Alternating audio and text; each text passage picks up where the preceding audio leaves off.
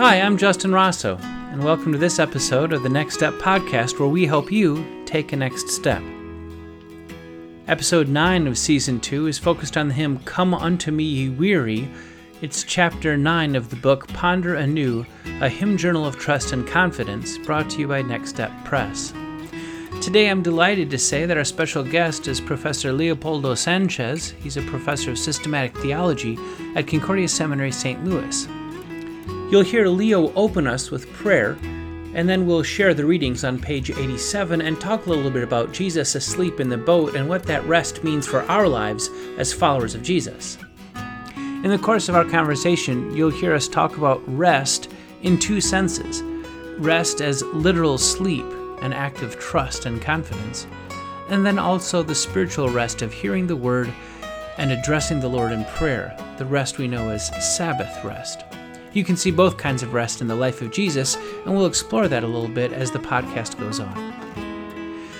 Well, today has been a chilly day on the lake, early August, and already there's a bite in the air. It's already starting to feel a little bit like fall, which is hard for my Texan wife to believe.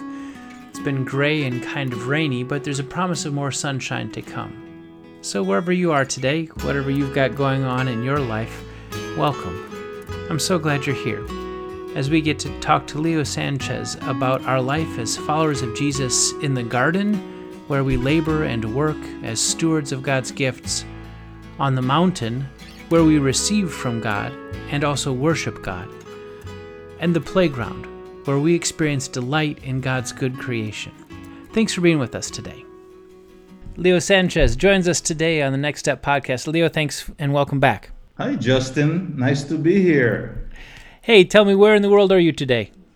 I'm in St. Louis, Missouri. I'm at home. It's been a busy summer teaching online, as many of us are. And so we're doing well. So we thank God for that. Has the seminary made plans for how they're going to approach the fall? Well, this summer, we actually brought in a small group of students for Greek and Hebrew, with the proper measures and so on. And that seems to be going well. So the plan, I think, is to try something along the lines of in-person with social distancing and the use of masks, just to make sure that everyone is safe and healthy as we do the Lord's work. What a strange communication environment we live in. As we go to God's Word together today, Leo, would you please open us with a word of prayer? Yes, I'll be glad to. Let us pray.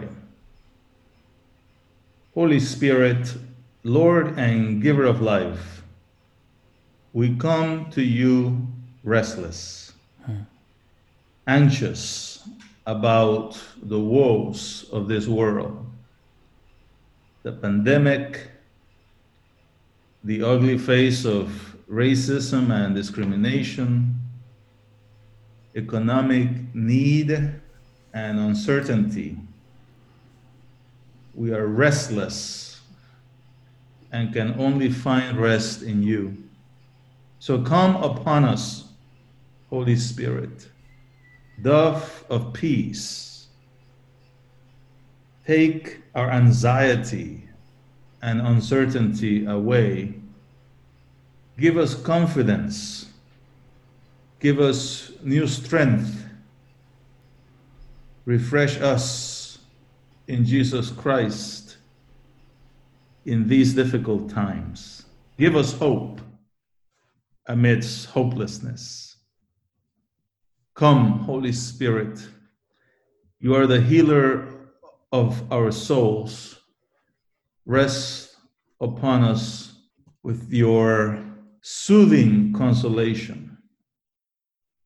Give rest to the weary so that we can then be re-energized to engage a hurting world rightly again, to engage this world justly in prayer and labor. Come, Holy Spirit. We need you. Amen. Amen. Our scripture readings today begin with Psalm 127, verse 2.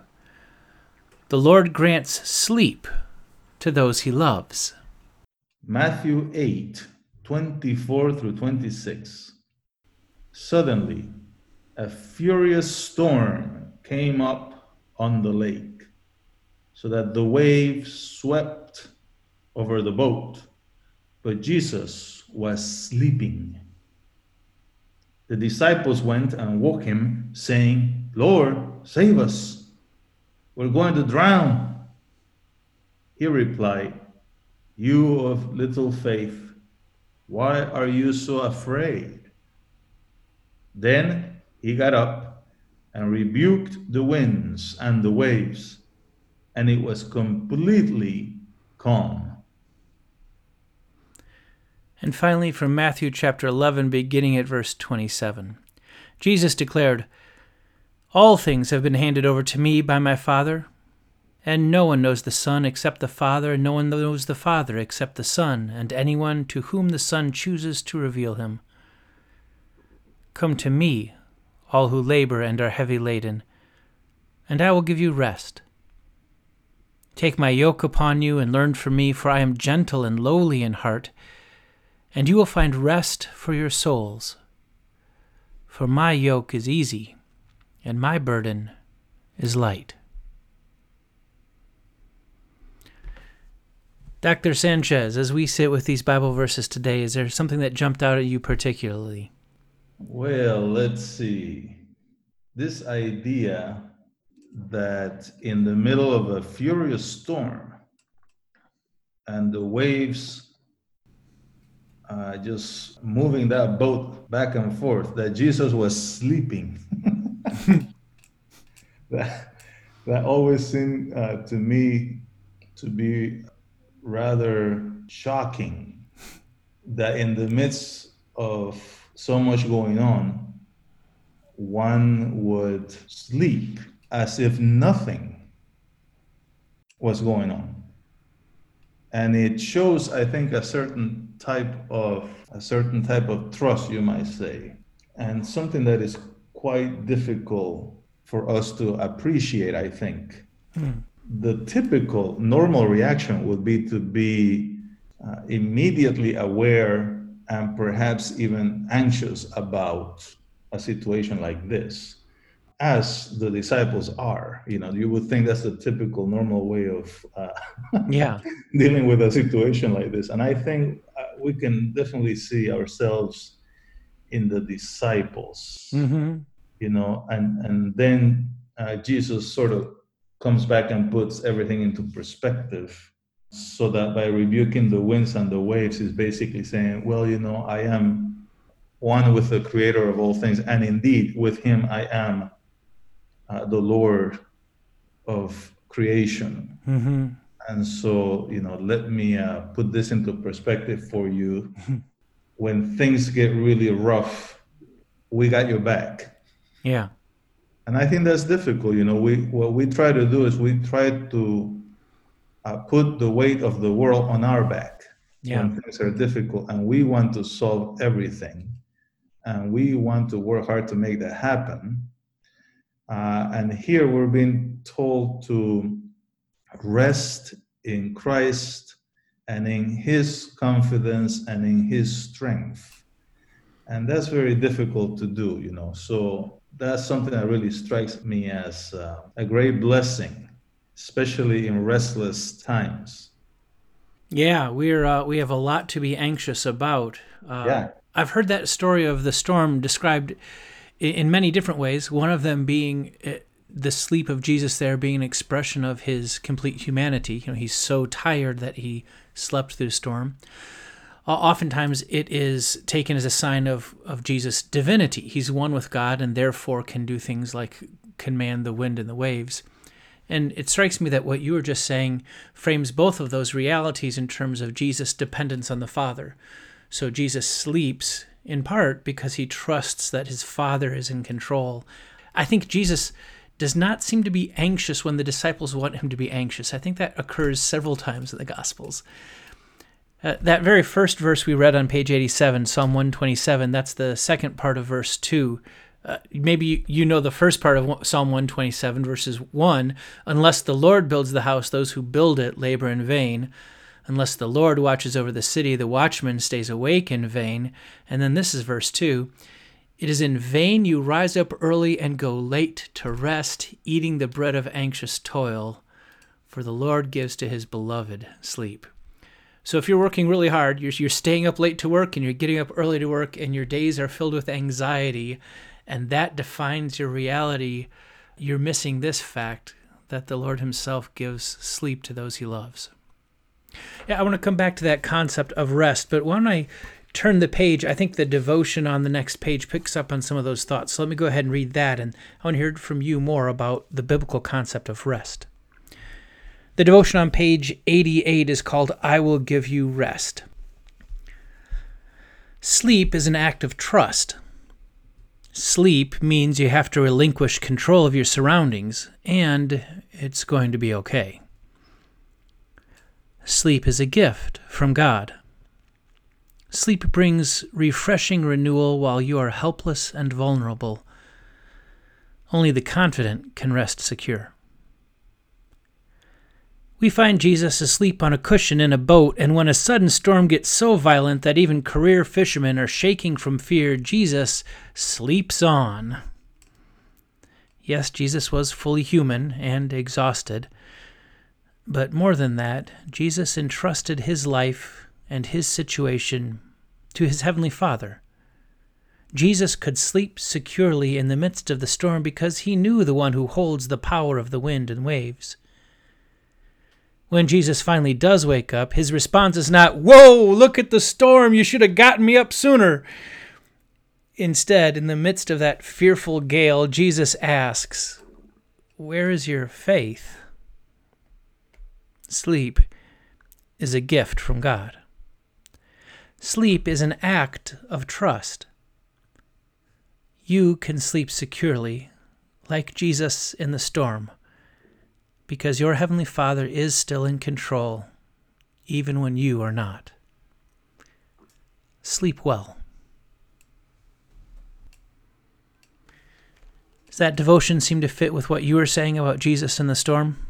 Yeah, and one of the things that struck me is this idea that you're right. One immediately tends to look at this incident in terms of the divinity of Christ, how as the Lord of creation, he can calm the waves and that kind of thing. And I think that is part of an interpretation that makes sense. He does get up and rebuke the winds and the waves. And so there is something to that. But here you're also stressing, I think, another dimension of this.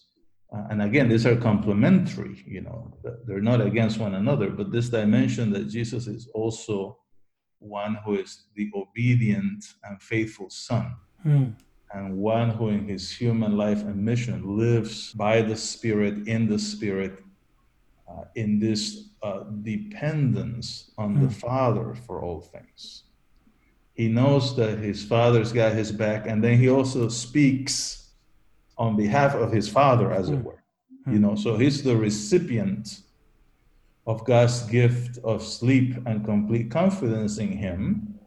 And at the same time, he's the one who speaks that word to others in the name of the Father who sent him. You see, and I think this twofold dimension of the text is quite helpful because we can both identify with our need in Jesus. We too depend on the Father for the gift of sleep.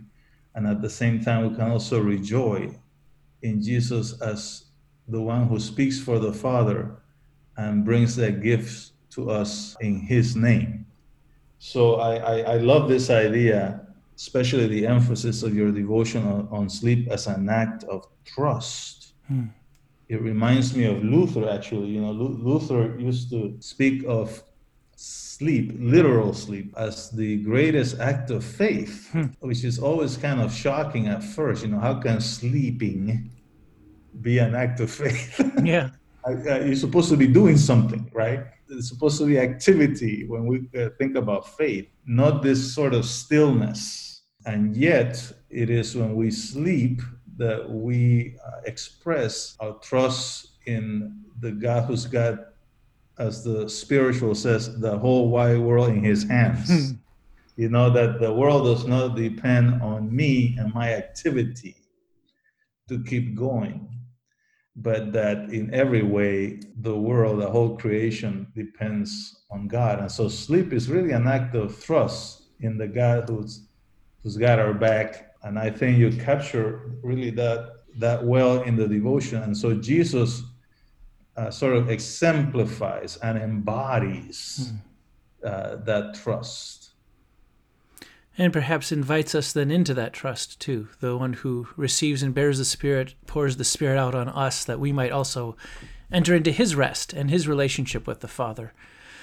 That sounds almost obvious and natural. Of course, I can see sleep as trust. And then when you go to lie down and sleep and you're filled with so much anxiety, or there's so many things to do, or you're rolling around because you've got worries for the next day, it's harder to live that out when the storm is blowing. And sleep also is talked about in the Bible as a gift from God in several places. We saw some of them. It strikes me that Jesus was kind of in this habit of resting, wasn't he? He would often spend time away. He would spend time in prayer. Sometimes his rest was sleeping. Sometimes his rest was staying awake all night praying. But in those cases, especially in key moments in the story, I remember Jesus before he chooses the 12, he goes off and prays. I remember after feeding the 5,000, Jesus sends the disciples off and he goes off and prays. Actually, in Luke's account of the Transfiguration, Jesus takes those 3 close disciples up on a mountain to pray, and while Jesus is praying, he's transfigured. And of course, before the arrest and crucifixion there in the garden, he's praying. So as Jesus teaches his disciples to pray, I wonder how that resting in confidence and trust permeates the prayer even that Jesus teaches us. Yeah. No, for sure. I mean, here you have sort of the twofold sense of rest, right? There is literal sleep as an act of trust. And then there is also this idea of resting in God's promises by hearing them and by setting time aside from the busyness of life to speak with him. And so it's kind of the spiritual rest, you know, the idea of hearing the word and addressing the Lord in prayer, the conversation with God. And so we see this in the life of Jesus as well. And he invites us to that kind of life. You know, you mentioned a lot of passages from Luke. Luke does bring prayer a lot in the life of Jesus, more than the other Gospels. And one of the passages that really strikes me is the one where the crowds are coming to him for healing, and he goes to the mountain to pray. And my first reaction to that is, how dare he? You know, he's got work to do. There's people take a number. You know. I know what's going on with Jesus here. Yeah. You know, he's disappointing me here. What's going on? Yeah. He doesn't live up to my standard, which is to be busy all the time. Wow, that's a mouthful. He doesn't live up to my standard, being busy all of the time. Oh, wow. I want to reflect that Jesus, right? I want to reflect the Jesus who labors all the time. Yeah.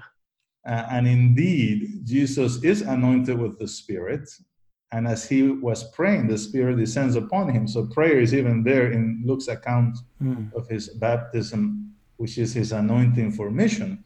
And he's anointed as a servant. And so we know that, you know, the Father sends him to serve in the Spirit. And so labor is a dimension of his life. But it's very interesting to me that he will not let his work on our behalf get in the way of his time with the Father in conversation with him. And I think there we have an important lesson. In the book of Acts, also written by Luke, you have also this idea that, you know, we need to install some deacons here so that the disciples have more time for prayer and the word. We usually say for the word for sure, because, we need to do the work of proclaiming that word. Right. But prayer, give me a break, It's like, Yeah. but no, it's really both and, it's the activity of proclamation and the activity of setting time aside for the mountain, Yeah. and there is, I think, a good lesson for us. Christ embodies a life of rest, in the sense of resting in God's care. And so he's got the whole wide world in his hands, but also rest in the sense of being still to receive from and speak to God, which is the fulfillment of the Sabbath. When you talk about spiritual rest rather than literal rest, time in prayer, time in the Word, hearing and speaking the gospel to each other, that always brings up Sabbath for me. So how does the concept of Sabbath fit into this conversation? Yeah, well, this Sabbath, right, the idea that God rested after he had created all things, and all things were good, So now the Sabbath is a time to sort of be still in the presence of this greatness, this giftedness, so that we set time aside to thank God and praise him for his gifts, And there is something about the notion of Sabbath, rest, in terms of the call to be in God's presence and kind of soak it all in. And when you're too busy, you don't have time for that, because the anxieties of the world grab so much of your attention that you no longer see the gifts of God all around you. It's really quite amazing and even shocking to think about that, that I could have a beautiful sunshine and a fruitful earth before me, and I completely miss it because I am so focused on getting my computer work done. So there is something, about the call to simply be still and rejoice in all the goodness of creation, even in the midst of the corruption of creation and all the pain and suffering that we see around us, And you see that in the life of Israel with, the whole idea of sabbatical cycles, every seventh day, every 7 years, every 7 times 7 years, and different times that Israel sets aside. And for what purpose? So that they could literally rest, so the cessation of labor, so to speak, but for a deeper purpose.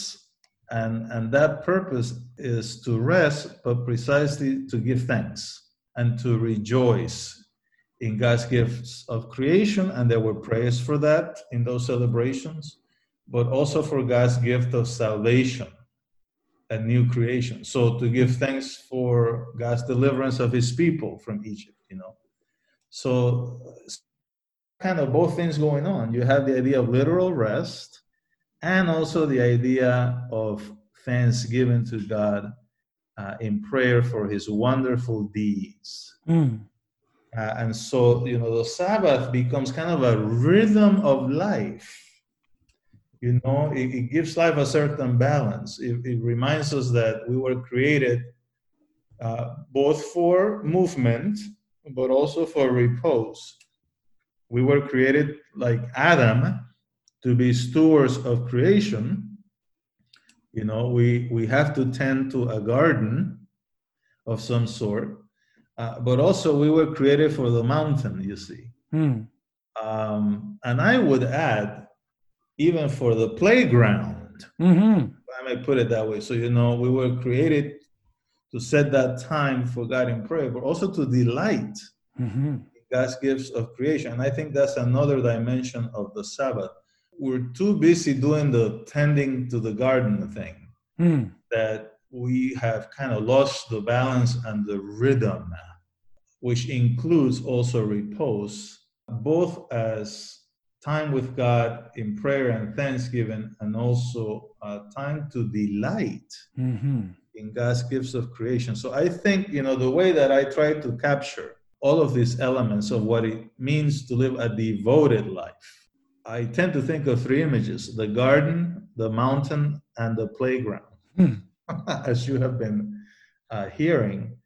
And so I always ask people, so, what's your garden, right? So what are those activities and vocations and work that you have been given to do?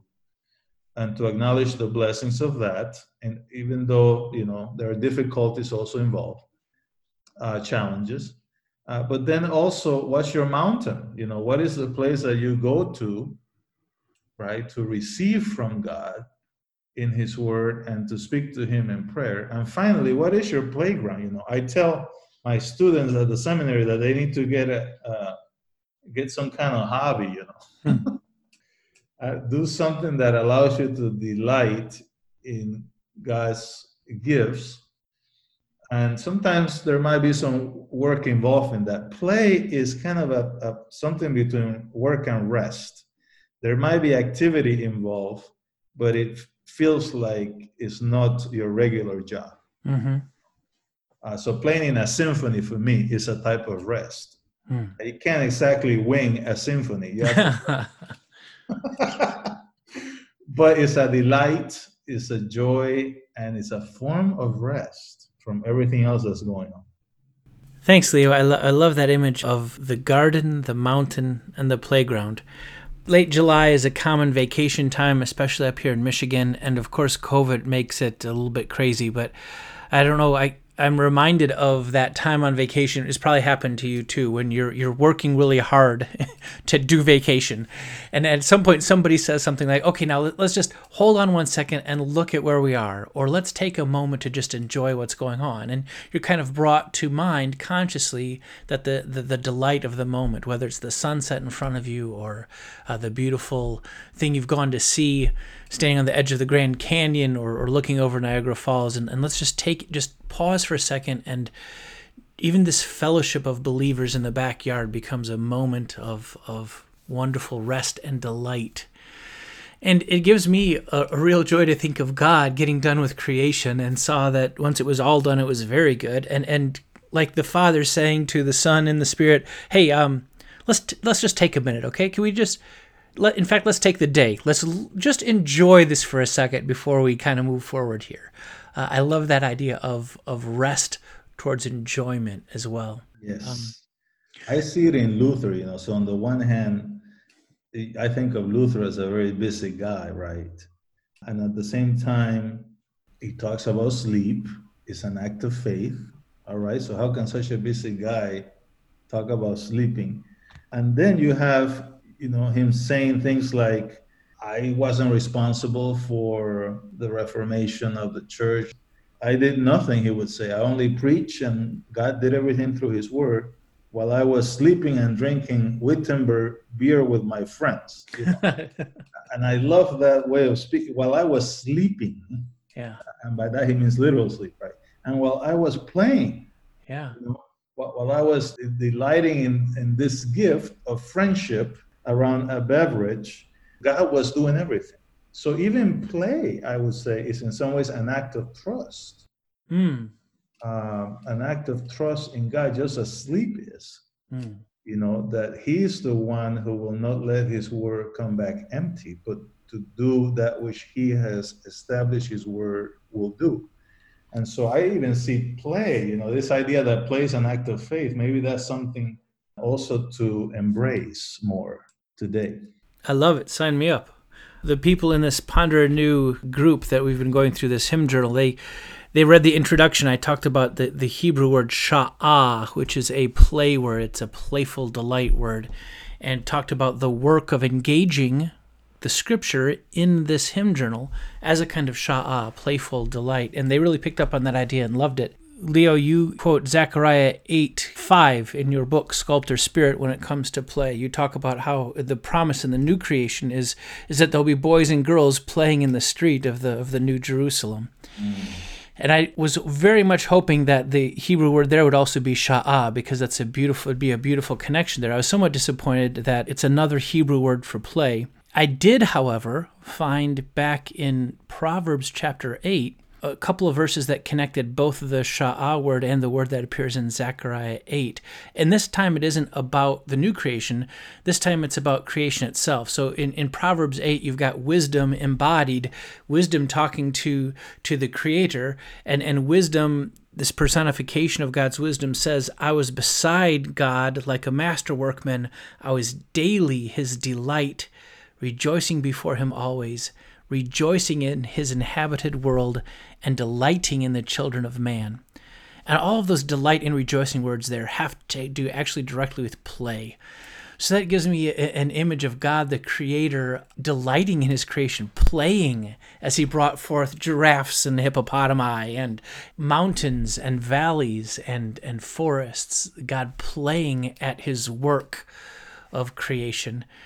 And then also delighting in human beings and being playful with them. That's a beautiful, what a wonderful image of the creation and the new creation. God delighting playfully with his creation, the new creation having sons and daughters playing in the street, and that encompassing this trust and dependence on God for everything. Yeah, I mean, this idea that we image God not only as stewards of the earth, and so in labor, but we also image him as people who delight in creation. We like to image the busy work part, but not always like to image the delight, that comes from the Sabbath rest. It's interesting that, Jesus himself is said to rejoice in the Spirit because of the wonders that God has done revealing his word to the disciples. And so Jesus himself delights in God's works in the midst, of his own ministry. Mm-hmm. And I think, we know that people in ministry have a huge problem with burnout.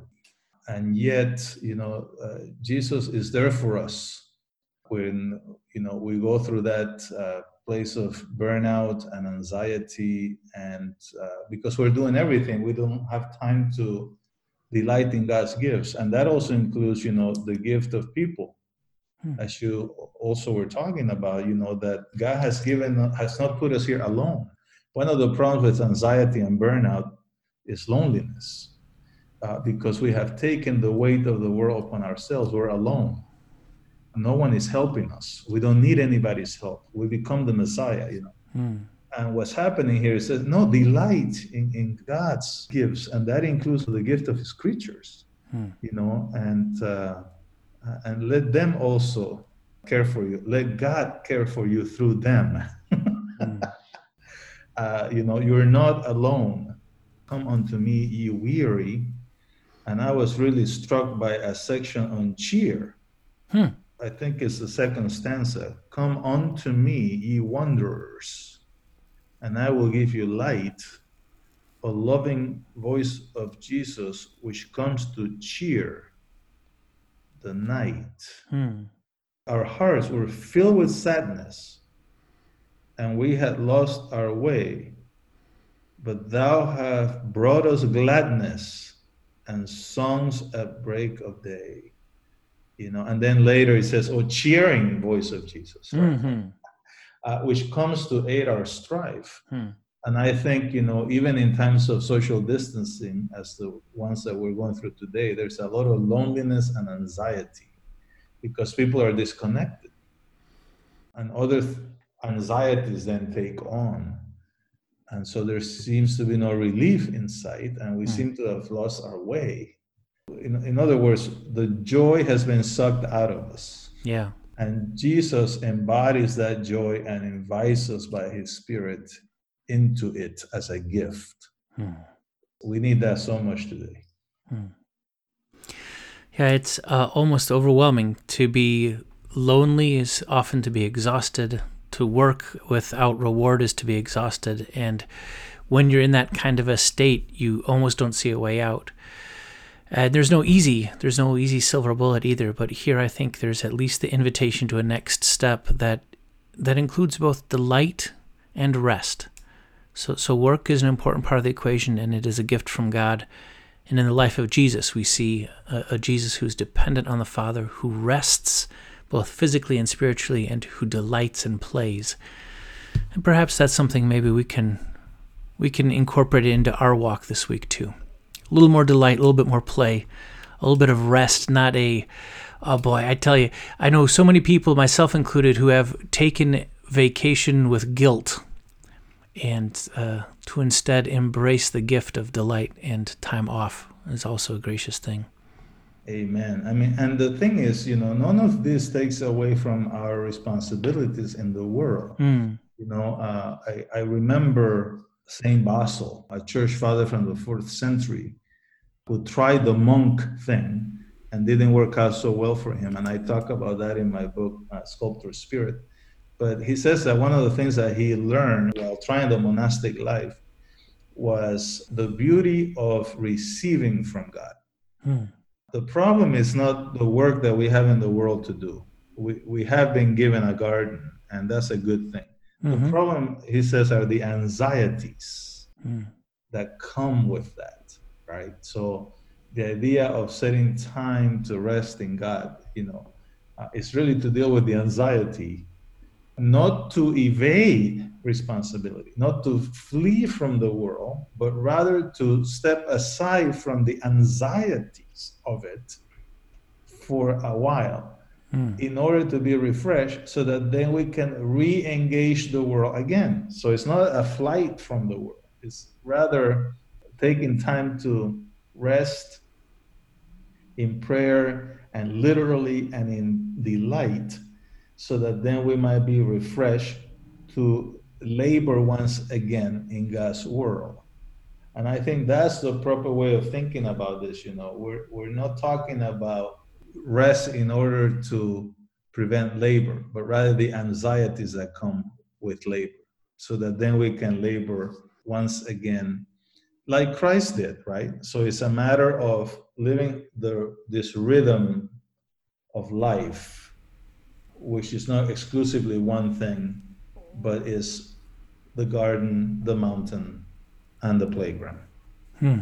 When you don't have a place to rest from your labors, then the labor becomes either an idol or a burden, with the result that you swing the other way and want to escape it entirely. And then the rest itself can become an idol or a burden. Our culture seems to be burdened by rest. We have to have better rest than everybody else to make sure everybody saw the picture of it. As we put ourselves under the rest of Jesus the Messiah, and the work and labor of Jesus the Messiah, and the play of Jesus our Messiah, then that rhythm begins to take hold of our life, and we can put rest and work and play, the garden, the mountain, the playground, in their places in our lives as we work also in the kingdom. Leo, it's always a pleasure to talk with you. I learn so much from you every time we do, and you've been a real gift to our group. Thank you for sitting with us, and thank you for sitting with Come Unto Me, Ye Weary, and I Will Give You Rest. My pleasure, Justin. God's blessings to you, and may His Spirit continue to shape us in the likeness of Christ, who labors, who rests, and who delights in God's works. Amen. Come, Holy Spirit. It's always good to talk to Leo Sanchez from Concordia Seminary, St. Louis. It's good to talk to a Lutheran who has such a good handle on life in the Spirit. Leo talks more about rest, work, and play in Chapter 7 of his book, Sculptor's Spirit, Models of Sanctification from Spirit Christology. Chapter 7 is all about the devotional model. I'll put a link to that book in the description of this podcast. Today's episode was made possible in part by the generous support of Next Step patrons.